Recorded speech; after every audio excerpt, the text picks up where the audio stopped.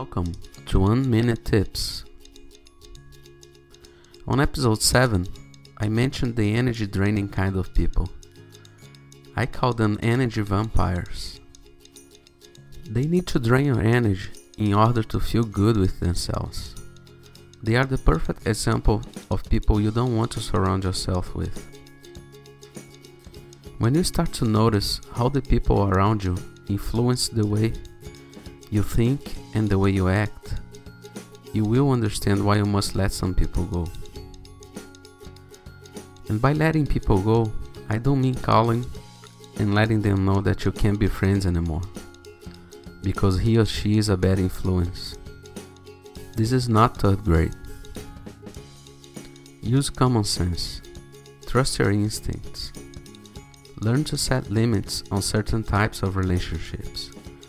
Start the leakage. And if you don't think it's worth it, then by all means, just move on.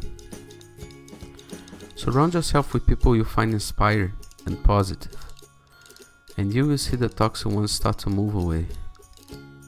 I'm Rod Gomez, and I'll come back with another 1 minute tip soon. Take care, stay active, and stay positive.